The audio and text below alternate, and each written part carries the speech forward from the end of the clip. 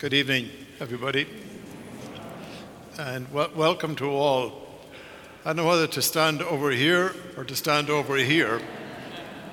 Stand in the middle, you're talking to a candle.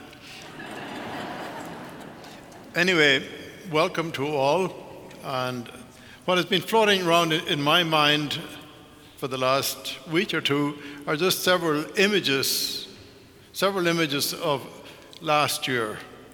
And in particular, Easter Sunday last year, where I celebrated Mass in this church with 9 people.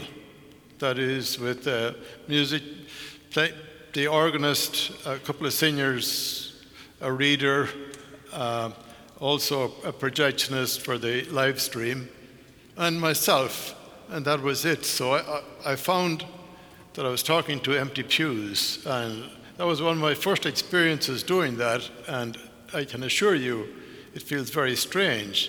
As I mentioned at the time, it feels somewhat like being a shepherd without a flock. The second image, which also has been floating in my mind, is one that I'm sure most of you are very familiar with it. It's the image of Pope Francis on a given day around Easter time, standing and giving a speech in St. Peter's Square with absolutely nobody present. And it was just a wet, dark evening. And again, if you watched it, I just found it was a very forlorn kind, even though his speech was excellent. Just the ambience was just so sad looking in a sense. It almost seemed as if we're going down a hill rather than on level ground.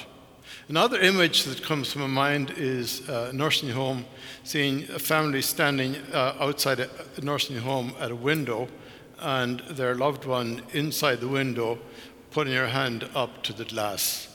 And that was as close as they could get to each other.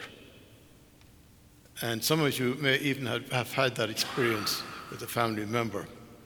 The fourth image I have is of seeing in the hospitals in New York, this is on television, in the ICUs, and seeing all these nurses dressed in like space people, spacemen, ministering to somebody who had all kinds of wires hanging out of them.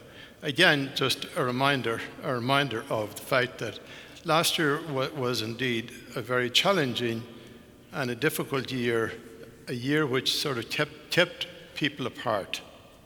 Now, this year, 21, it's a slightly different story.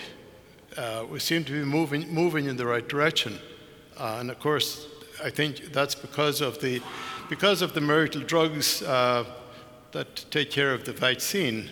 In fact, I just listened to the news there a few moments ago before I came over here.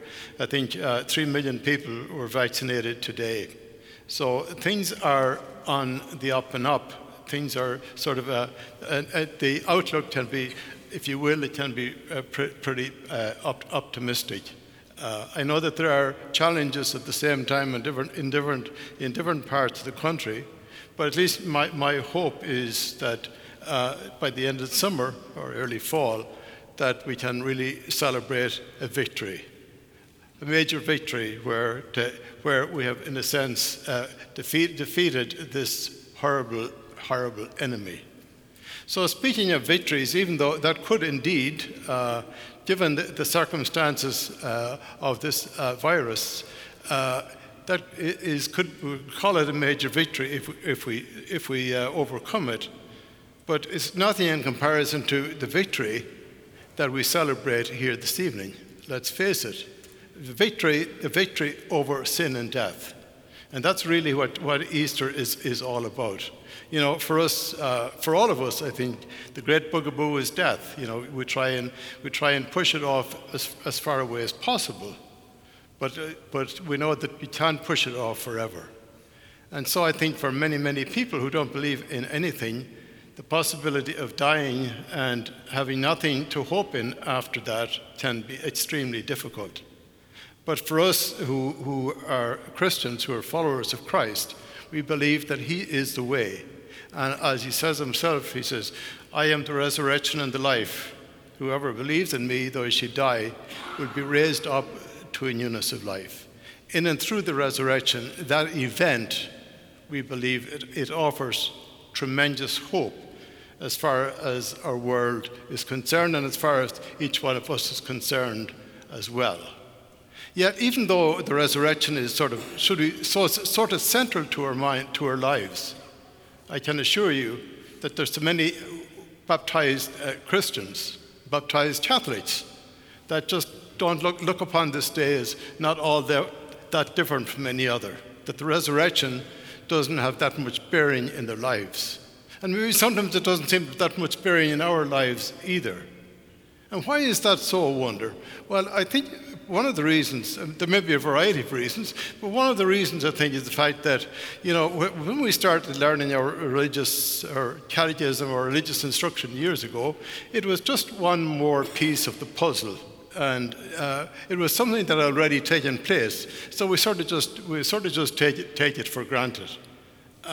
So I think that for me, at this point in time, to really appreciate resurrection and new life, it's important to try and see it through the eyes of the people who were there at the time.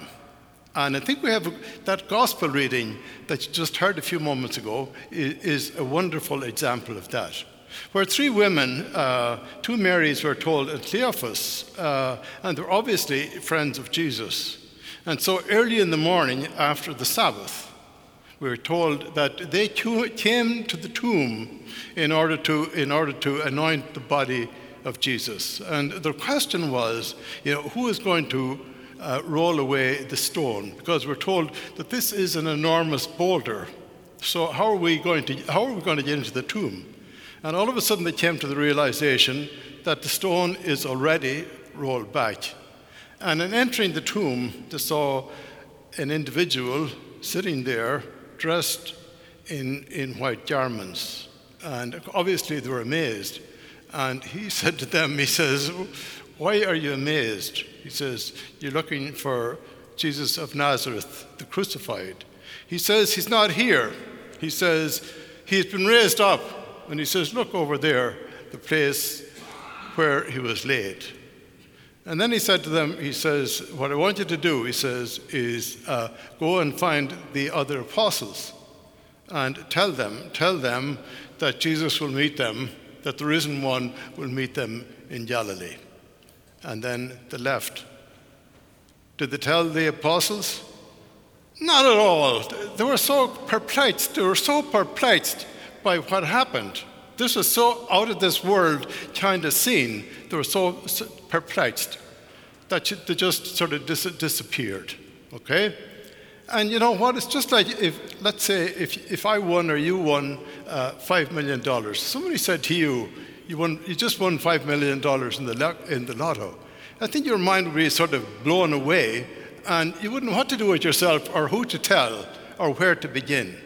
Well, I think the early Christians were like that regarding the resurrection. It was such an out-of-this-world kind of experience, an experience which nowadays we tend to take for granted.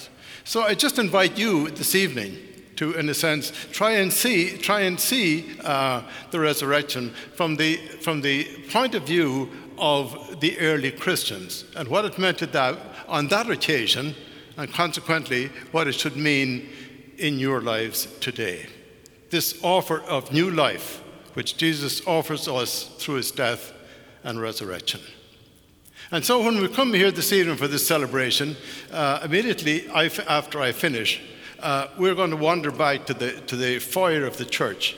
We have one lady and two children who are receiving the gift of new life this evening through the celebration of the sacrament of initiation, that is, through the celebration of the sacraments of baptism, confirmation, and Eucharist. So it's a very special day and a very special event as far as they're concerned. So that will take place in the foyer, most of it will take place in the foyer of the church. But then as soon as that's finished, we are being asked to renew our own baptismal promises. And so I suggest here this evening that as you stand up and say, I do, I do, I do, I just suggest that you really think about what you're saying yes to, okay?